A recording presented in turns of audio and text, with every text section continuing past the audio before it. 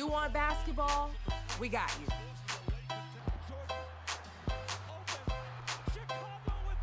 What about plays on the turf? We got you covered. Or maybe even a knock right out of the park. We give you our takes on the latest sports news, music, and anything trending around the world. You are now in the clutch with Nia and Malik.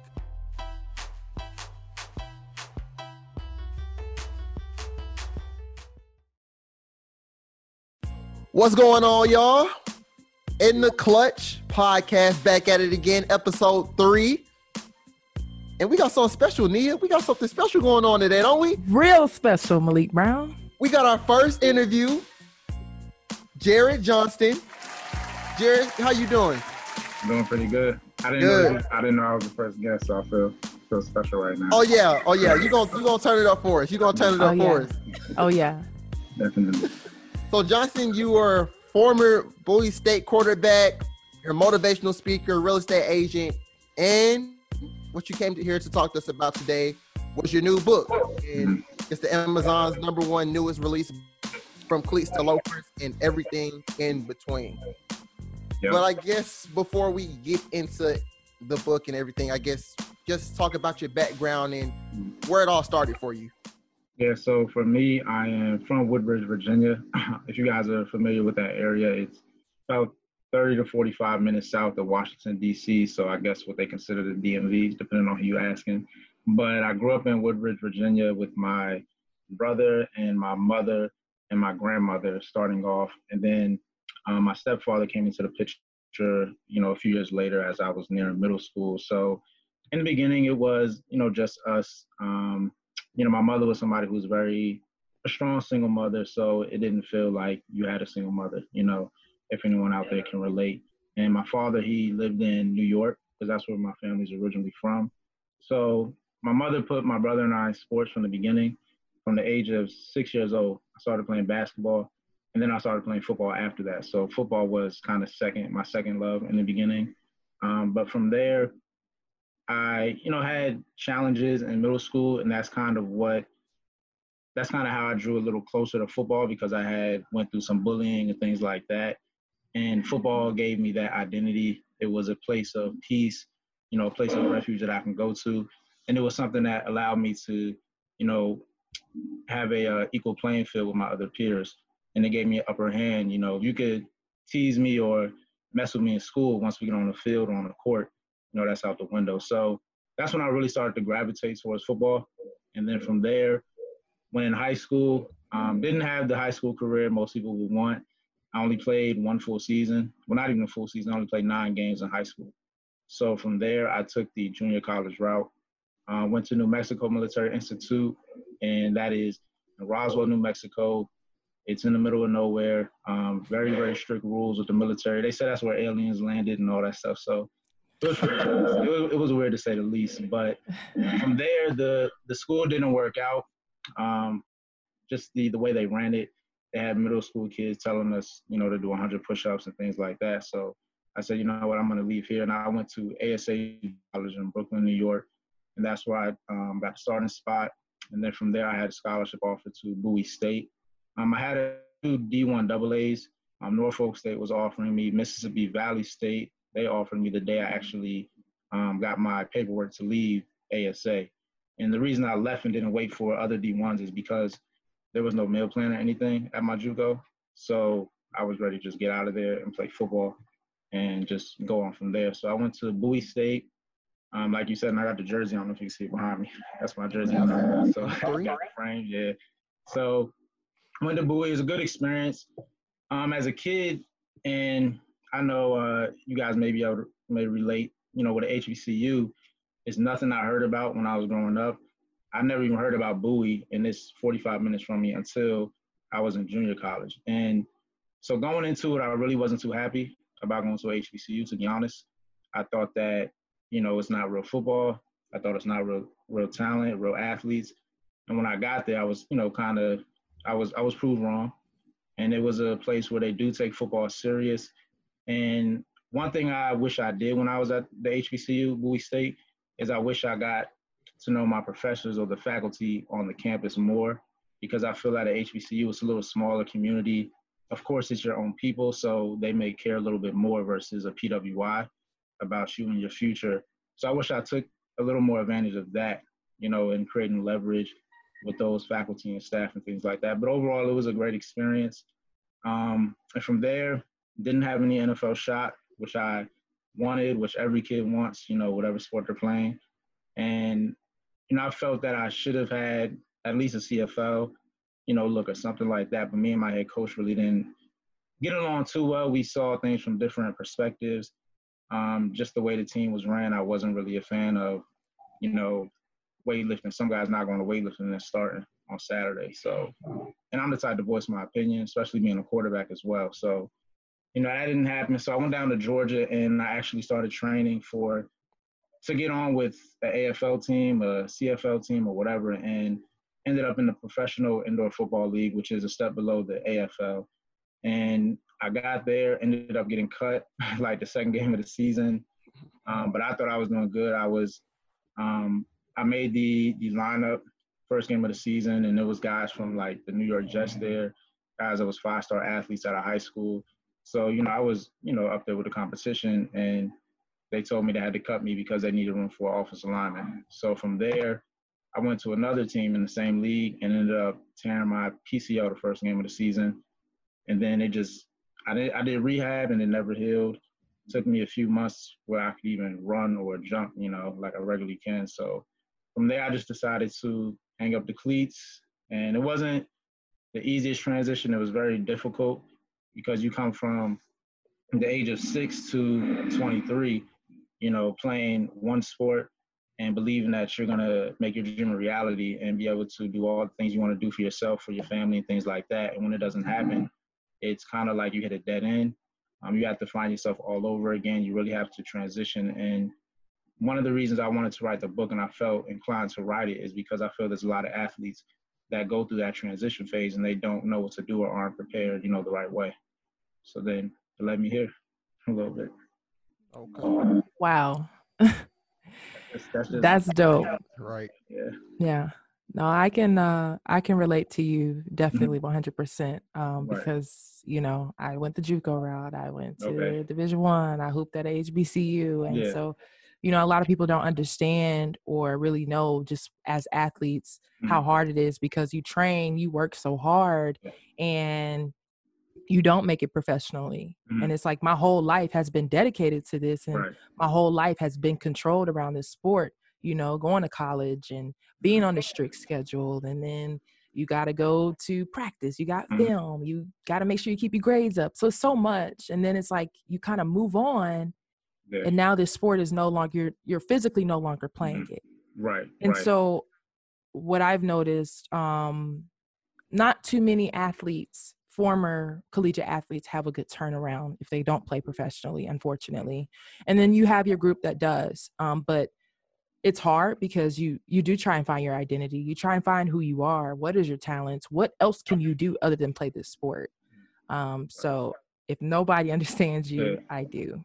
Great. Yeah, I appreciate that. But it is something that I think it needs to be spoken about more. I know it is becoming a topic with the whole More Than the Athlete campaign that people are doing, but I feel like, and from my personal experiences, one thing that never made sense to me was I played with a guy who went to UCLA. He was a top recruit coming out of high school, and he was down in Georgia in the PIFL with me. And one day we were riding around in the car with 2 other teammates, and on the way to go to the mall, we just started making stops. And the stops we were making was for him to do, illegal activity and things like that. And the thing that blew my mind was, how do you have an athlete that goes to a top 25 institution academically, probably top 10 in academics, and you're surrounded by people who are going to become CEOs of Fortune 500 companies years down the line. You're around the alumni who have businesses that they own. They have so many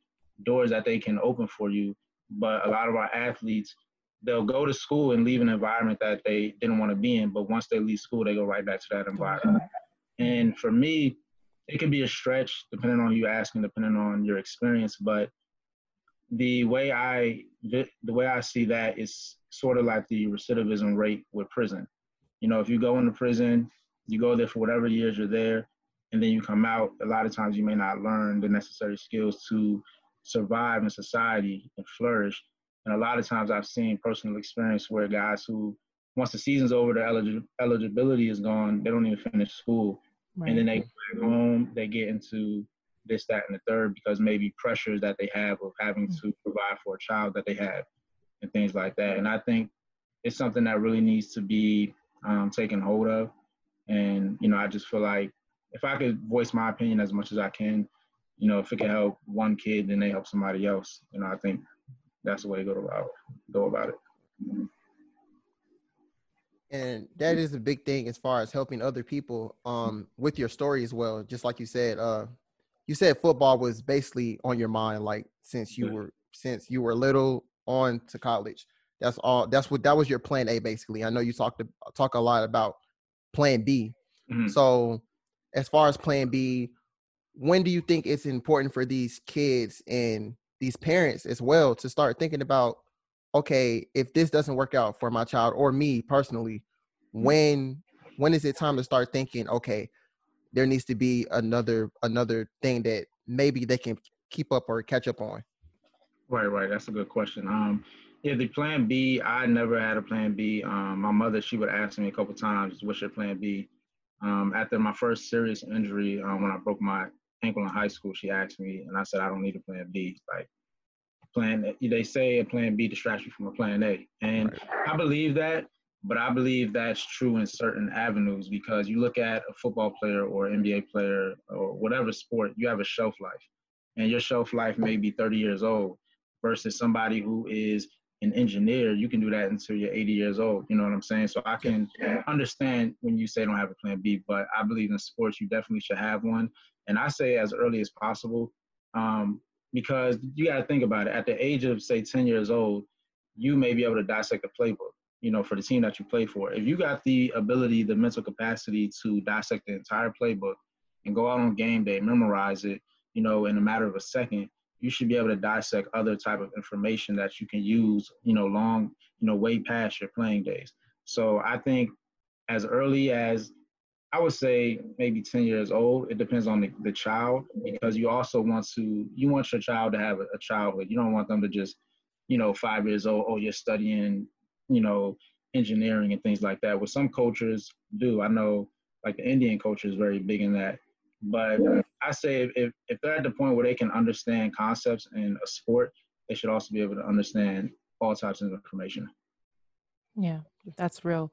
Why do you think that a lot of guys kind of fall for that just plan A and they don't think about long term? Like eventually, like we're all going to stop being athletes. You know, the football is not going to be thrown anymore. You're going to stop dribbling the basketball at one point in your life, whether you make it professional or not.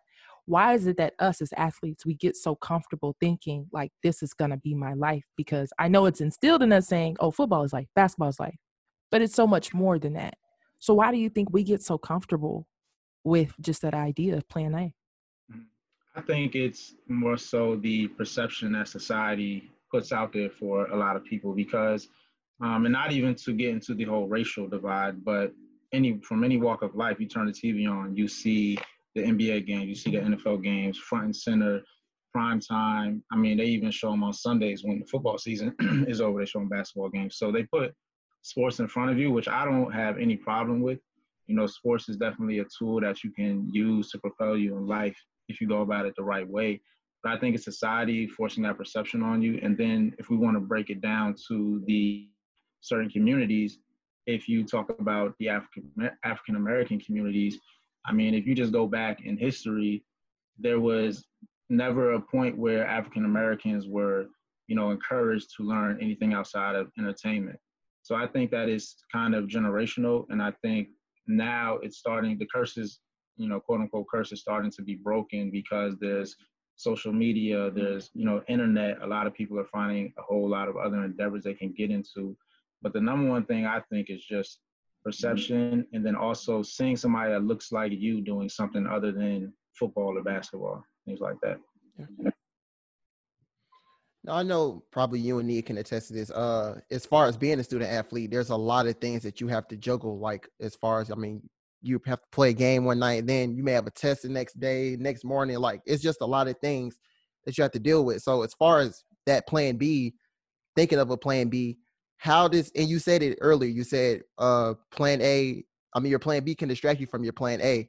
So how can you avoid that happening as far as things just getting juggled all in once and being able to actually think about having a backup option if plan A doesn't work? Yeah, for me, if I could go back, I would begin to kind of just look into other opportunities, whether just going on Google, anything that piques my interest, just Google how to become, if somebody wants to be a chef, how to become a chef. And then from there, with like Instagram being so prominent, you can go on Instagram and literally find a chef that's in your area, your region, and send them a DM and say, hey, if you have any time, I would like to, help you with anything that you need, provide value to them. And then from there, you start to get into a relationship with that person, a mentorship, and you begin to find out about a whole nother career field. So I think that just, going after anything that piques your interest, research it, and then find a way where you can get involved in it, whether it's going to networking events, especially in college. When I was in college, there was a lot of networking events going on that I would hear some people talk about, like at a hotel down the street. But, I rarely went. I only went once when I tried to get into like a network marketing thing. And I don't know if you guys are familiar with network marketing, but I was like, yeah, it's not it or whatever. But I think that, and then also doing something that you're really passionate about as far as a major when you get into college, because my major was criminal justice, which I actually, it became pretty interesting as I went along in the curriculum and things like that. But the reason I went with criminal justice is because from my junior college, that's the only major that transferred all of the credits.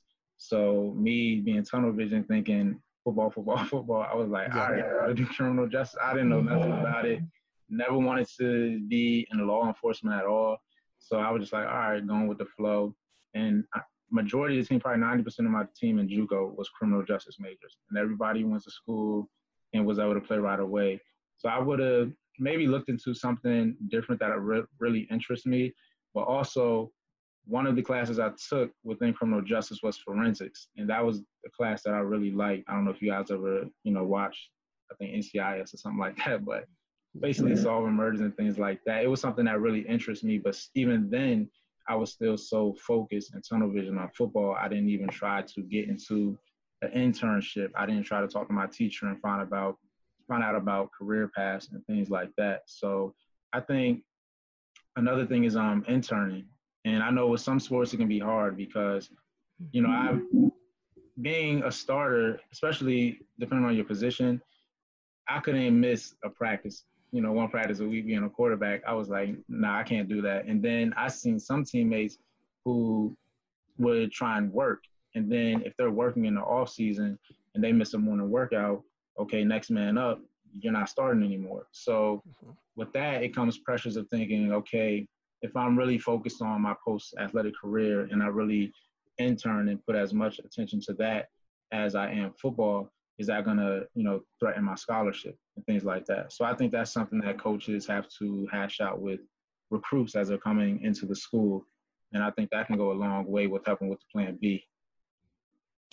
How can future student athletes come in and they kind of change that? Because there's going to, eventually you're going to have to change some things because especially at HBCUs, and that of course maybe a good 1% will make it professionally to the NFL, NBA, WNBA, whatever it is.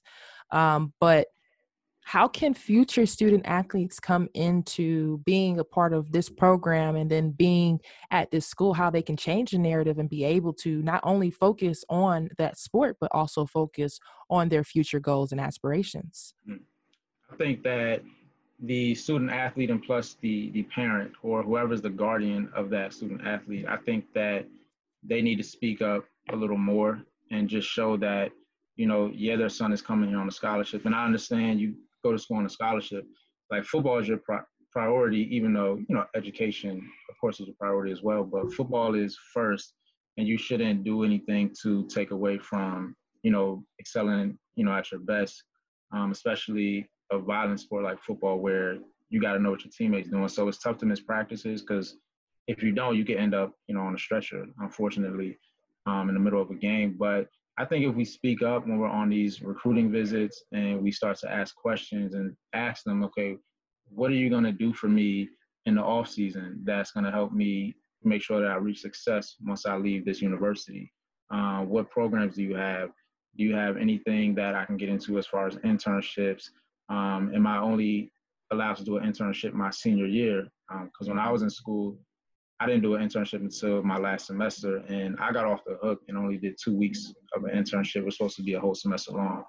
So, I really didn't learn anything at all. I didn't have the time to learn anything. But again, as athletes, we still have to take the ownership, and ask those questions long before we get on campus. Yeah, we talk about the parents a lot, but just talk about how important actually are the coaches in this type of process as well, just as far as like building your future 4 or 5 years down the line. Yeah. Well, the coaches, I think that's kind of a tough point right there because, the coaches are there to coach. They're getting paid to coach. They're getting paid to win games and run a program.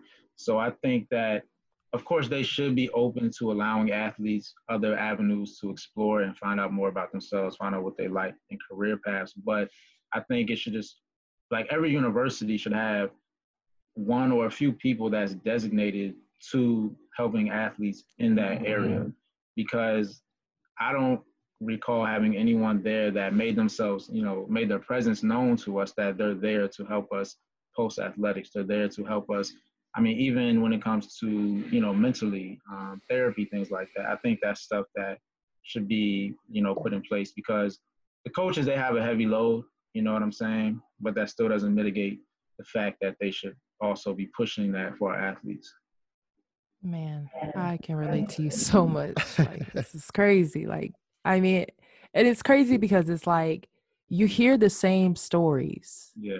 No matter where you went.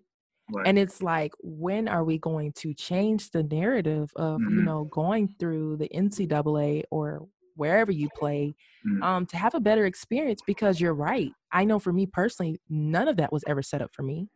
Thankfully that for me, I had my head on my shoulders. I knew what I wanted to do and stuff like that. But then I had teammates who didn't know what the heck they wanted to do, basketball.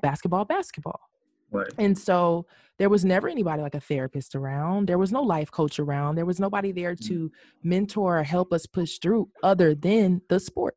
Mm-hmm. So it's amazing that you brought that up because, I mean, again, like that's something that a lot of people just don't get, and it's sucks. interesting though, because you talk about therapists and then that comes into the budgeting of the school. So then you got to look at, okay, how long will it take for HBCUs to get that type of treatment before the PWI, before Virginia Tech and things like that. So I think that's definitely something that should be, pushed a lot. A lot of young people that are in, psychologists, they should be the ones to get involved with these schools because they can relate to these kids. But yeah, I definitely think it's something that's so overlooked and people don't understand it until they get on the other side, or they have a child that's in school and they, find out from them. But yeah, you would think it is something in place for that because they have everything else in place. But it's gonna take time though. Yeah. So I know you talk a lot about formulating an identity.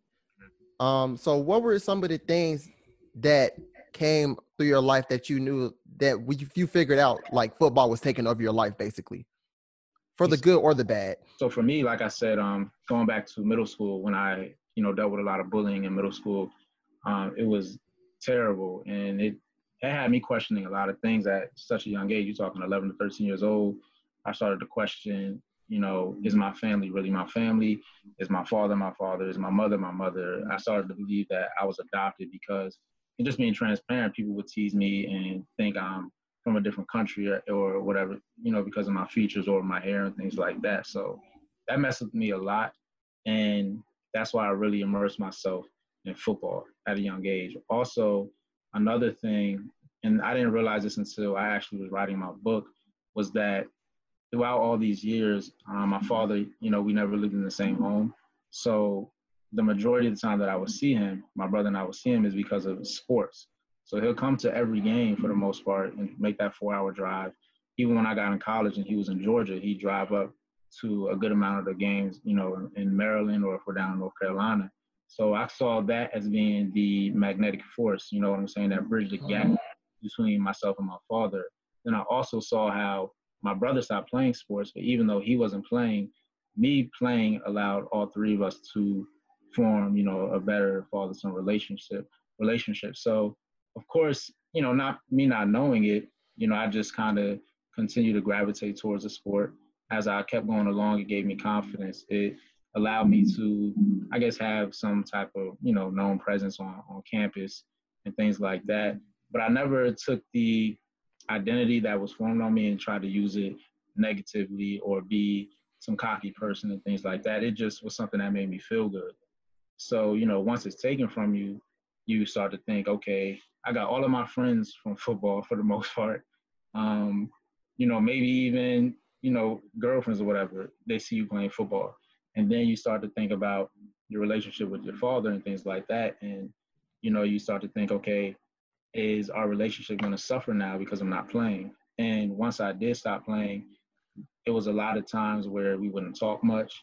We went from talking multiple times a week when I'm playing to maybe once every 2-3 weeks, maybe go a month without, picking up the phone to call.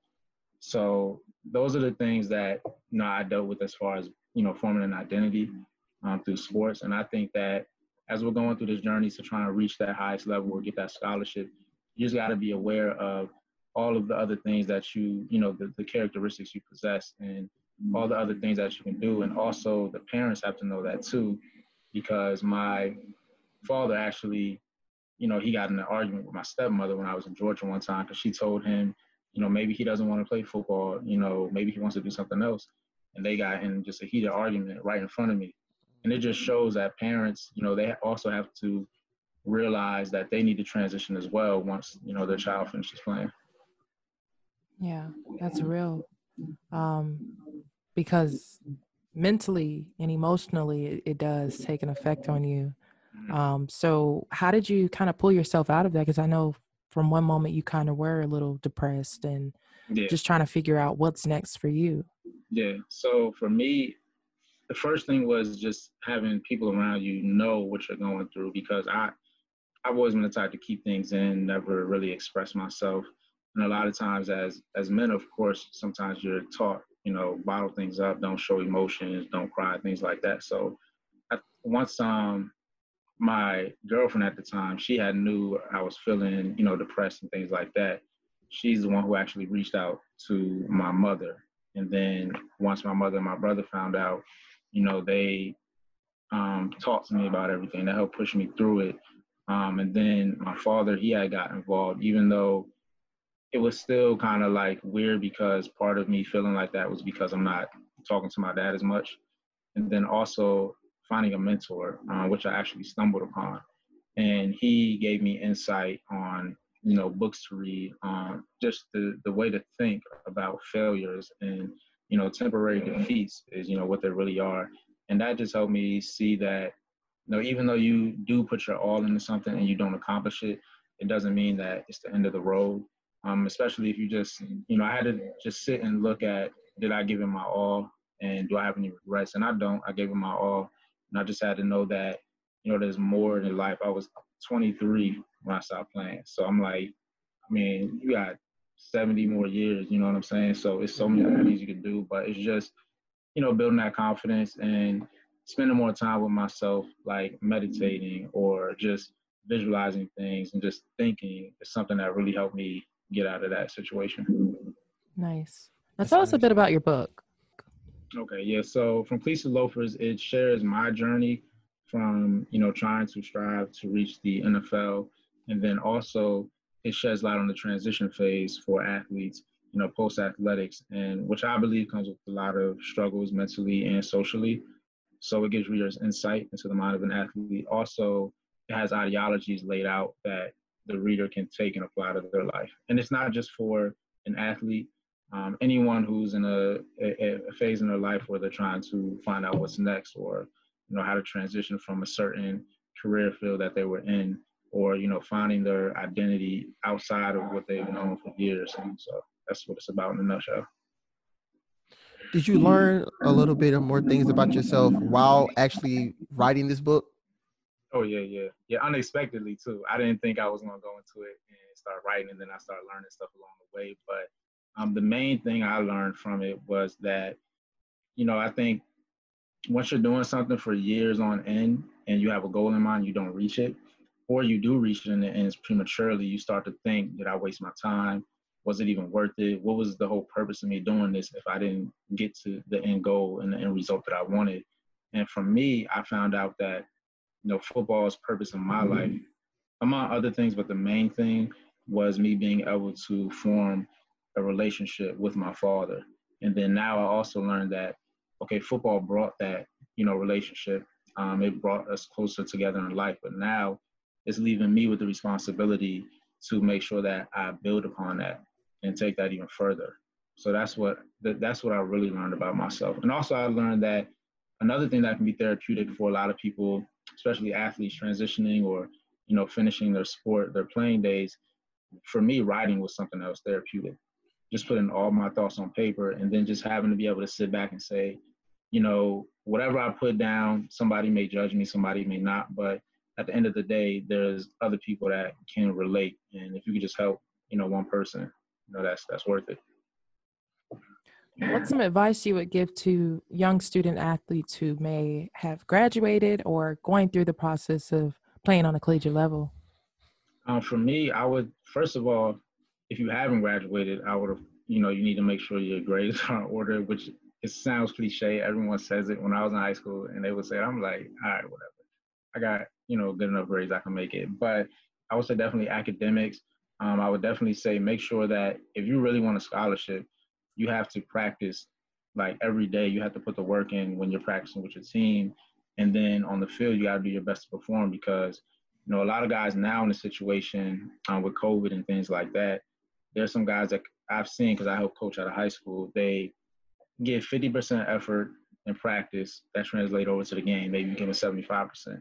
And now for guys who are trying to get a scholarship next year, you may not have a season. So you're going to be judged off your previous year and you may not receive a scholarship. So my advice, before anything is just go hard in the classroom and on the field. And then also I would say, go on as many visits as you can, even if they're not official visits, even if you're not a top recruit, I would still say to go check out schools, see what they like, find out what programs they offer. And then also if you are a kid that's getting recruited and you're around the coaches, find out what the coaches are like. Try to get to know them beyond just being your coach and things like that. So that's what I would say. How can these young guys stay in shape, more so physically, but also mentally and emotionally? Because I know how much it's affecting us all with no sports or not being able to play. Right. Yeah. So, well, first of all, physically, whatever you could do, if you could go outside and run up the street or do push-ups, that stuff is simple. It kind of speaks for itself. But of course, be safe if you're around other people. But mentally, I would say to try and, especially with this time where you have a lot more time on your hands, I would try and wake up in the morning and try to structure your day a certain way, because if you get up and you start instantly thinking, oh, I'm not playing football, oh, this sucks, oh, I can't go out with my friends, I can't play this season, I might not get a scholarship. You got to start waking up and thinking about what you do have, even though it is a time where, people may be furloughed, people may not have the income that they had. You still have to think about, okay, what am I grateful for? I woke up, I have a roof over my head, things like that. And then I would try and, implement some type of meditation, which is something I started a couple of years ago. And it's something that helps me. It just, positive self-affirmations, they make you feel better about yourself. So I think structuring your day to start off with what you're grateful for. And then also I think just setting up, time frames for you to find out other things that you're interested in and spend maybe an hour a day looking up some information that, you're interested in learning about, or, if you want to, I would also say stay in contact with your teammates and things like that, because, right now a lot of people are isolated. And, if you're a player who's maybe doing good and you're mentally stable right now, your teammate may not. So I think reaching out to each other and staying in close contact will help. That's some good stuff. That is some good stuff. Appreciate it. I also heard you're real estate agent. So how did you get into that? So I got into that. So kind of backtracking to when I stopped playing, I was actually working at a dog kennel, which I knew a lady who owned her dog kennel, and she told me, oh, come work here. I looked at it as a way to kind of give me some freedom to just do that, and then I can go work out as I was preparing for the first season in the professional indoor football league. So it worked for me. When I stopped playing, I came back and was working at the dog kennel. I hated it. I was like, I'm not doing this. I had a degree. Like, what am I doing here? Picking up after dogs and whatnot and stuff like that. But she had told me, the owner told me I should get into real estate. And she was a Caucasian lady, but she really, she used to call me her son. She really is somebody who had a great heart. And she said, you should think about real estate. So I was like, all right, I thought about it before, never knew how to get into it. And she basically just gave me the steps, go ahead, take the test, do this, that, and the third. So that's how I got started in it. And then for anyone else who's out there who is interested in getting in any type of real estate, because there's so many different aspects, my advice would be to get a mentor within the real estate field. So I had met with a guy who I knew from a family friend, and he kind of showed me the ropes, would take me with him on meetings and things like that. You do a little work for free, until you get the experience and the knowledge. So that's how I got into real estate. So it's going on over 2 years now that I've been doing it.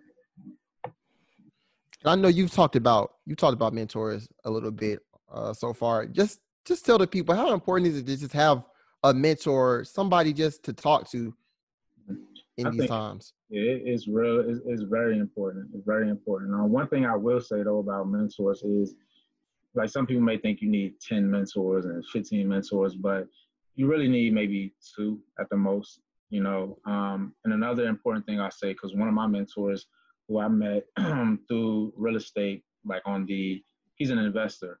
He had bought my grandmother's property, and that's how I had met him. And he is a mentor outside of real estate. He's a mentor with, family, because I look at him and I see he has a wife, he has 3 kids, and the way he treats his family, the way he goes about his day, that really, has an impact on me. But he's somebody who tells me the truth. He keeps things, 100. He doesn't sugarcoat anything. But also, when you find a mentor, your mentor doesn't have to necessarily be just like you, because he's somebody who doesn't watch sports. I don't think he's played sports or anything like that. And where he's still able to pour into my life and help me in ways that maybe somebody who does watch sports all day, they may not be able to help me. So I think finding somebody that's a little bit different than you isn't a bad thing. Good advice. What can we expect? What's next for Jared Johnston? Well, right now I just started doing the From Cleats to Loafers interview series on my Instagram, and I initially wanted to do that in person and actually go to where the people are, if they're in close proximity, and go back to, their upbringings or wherever they grew up at, their high school, and kind of walk with them and interview them at the same time. But with everything, I just, got to do lives, which I really didn't want to do. I was like, man, I'm not trying to get on live and do this. So I had to kind of break out, with my shell and whatnot. But I'm doing that. I am working on a children's book, and it won't be called From Cleats to Loafers, but it'll be based around that idea of letting our kids know that there's so many things you can do, and not to take away from sports, because when I have kids, my kids most likely going to play sports too. If they are blessed to get a scholarship, I'm not going to tell them they can't do anything, like that. But and I got that idea from going to a school one day, talking to kids, and we had asked them what they want to be. They all said NBA or NFL player. And then we told them, don't write down NBA or NFL. And they had so many other career fields that they wanted to do, but it was just, surprising that they needed permission to say those things. So this book kind of gives kids the permission to think outside of the box. So I'm working on that. Also, I just finished doing a script because I want to turn this topic into a film, a feature film. So I just finished doing a script. Had to go back and take some stuff out, fix things up and whatnot. And I have some people that, you know, have came into my life, like I don't know, I guess it was God's work or whatever, but that are kind of in positions where I will be able to send it to, like, as far as production teams and things like that. So that's something I'm very, very passionate about. That's like number one, what I'm working on, because I feel like this topic is urgent and a lot of people need it. So yeah, that's what I'm doing. Trying to stay productive. Got to. Yeah. That's awesome. That's awesome. Where can everyone follow you on social media, Twitter, all that good stuff? Yeah, drop the socials, everything. I don't have a Twitter. Don't have a Twitter. I might get one. I don't know, but Oh, you got to get a Twitter, man. I don't know. Twitter's where it's at. What's the point of Twitter? I mean, you really can't post pictures unless I'm wrong. It's more so, I just always thought it was more so people just want to rant all day and just tweet. I guess. You know, so I was like, I don't really know if I want to do all that.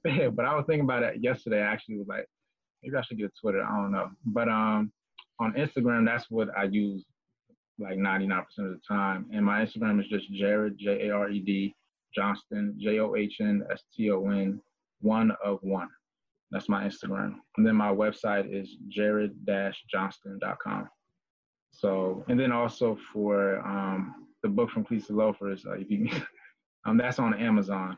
So you can find it on Amazon and just search From Cleats to Loafers. There's also a link in my Instagram profile that goes there as well. Nice, nice. Any promo codes you got? I don't. No promo codes, not yet. I'll work on that. Add it to the list of the things I'm working on, just for y'all.